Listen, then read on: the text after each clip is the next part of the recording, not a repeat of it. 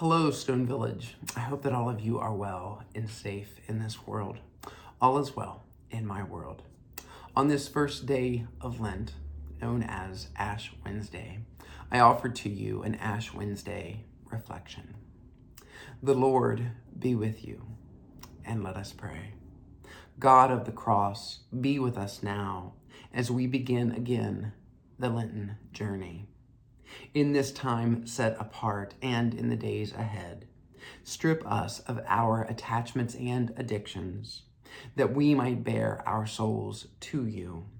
Render us deaf and blind to the distractions of want, that we might hear and see only the demands of the gospel, and break through our spiritual blockades, that we might know your relentless love. In Christ's name we pray. Amen. The reading today is from Matthew chapter 6, verses 1 through 6, 16 through 21. Beware of practicing your piety before others in order to be seen by them, for then you have no reward from God in heaven. So, whenever you give alms, do not sound a trumpet before you, as the hypocrites do in the synagogues and in the streets, so that they may be praised by others.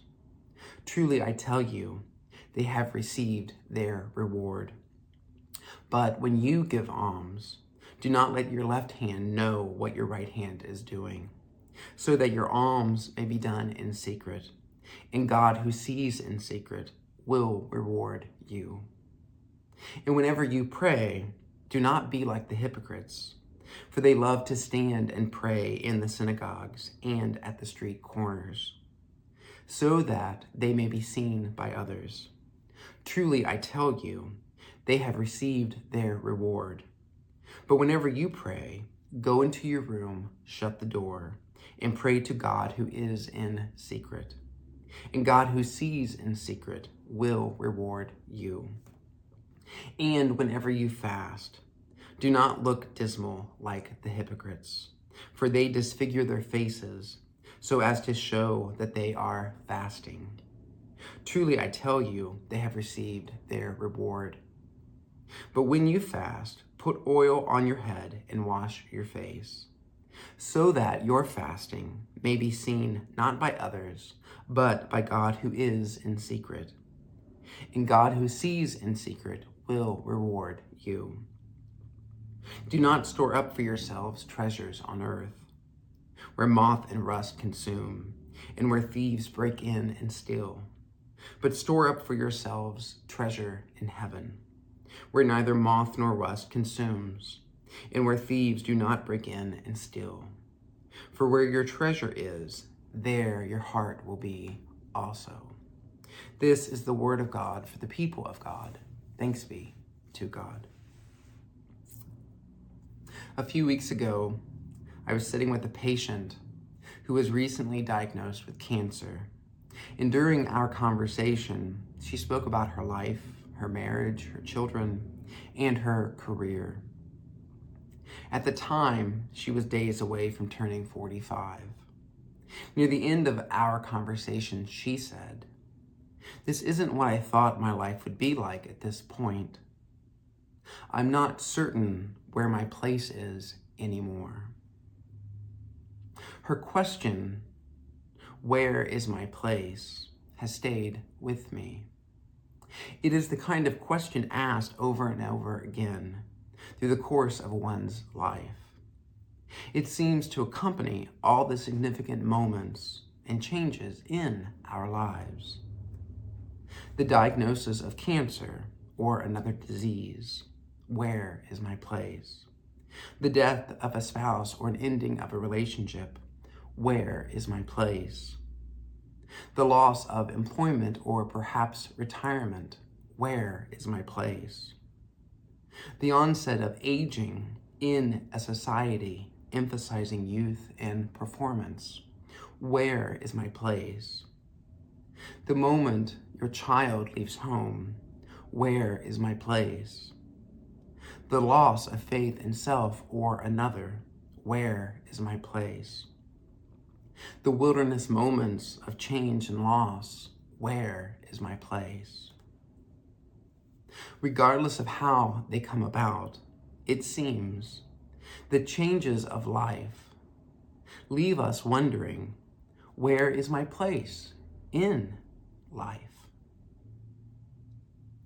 I have thought a lot about the question in relation to my own life, and specifically in the last few days in the context of Ash Wednesday. And I've begun to realize the answer to the question, where is my place, is to remember that you are dust, and to dust you shall return. You see, on this day, we are reminded of our place, the reality of who we are, where we have been, and where we are going. To remember that we are dust is not a negative, nor a put down or an insult or an expression of judgment. We are being asked in this moment today to remember our life begins and ends in God. We are to recall God scooped together handfuls of sacred dust and breathed God's own life into the dust, and from the dust, enlivened with God's breath, you and I came to be in the world.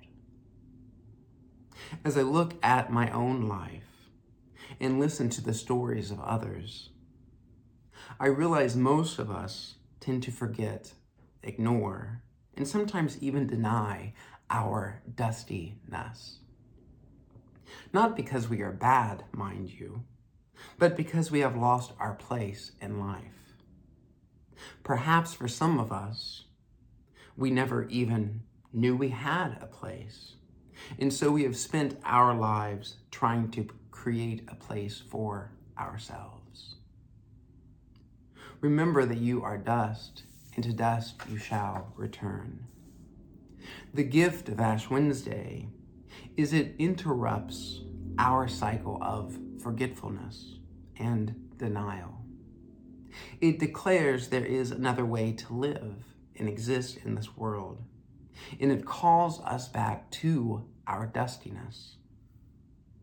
You see, despite the pain and disappointments and challenges in life, despite the opinions and judgments of others, despite the losses and fears we carry of the unknown future, we always have been, and we always will be the beloved children of God.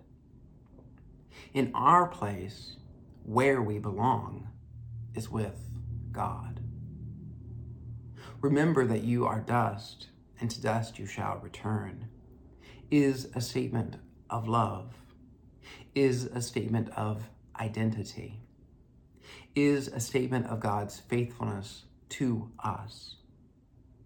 And finally, a statement of God's everlasting desire for us to return to and reside within the holy.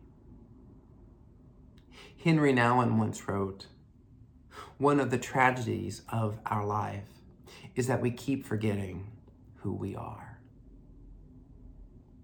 We are dust. We are God's. May it be so. Amen."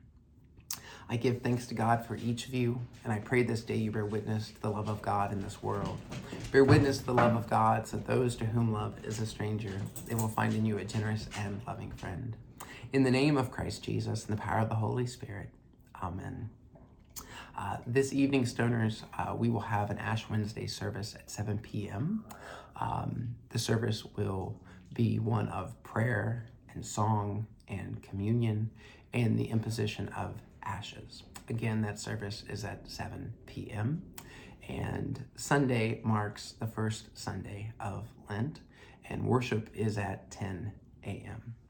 I hope you are well, and I hope this day marks a blessed beginning to your Lenten journey. Bye.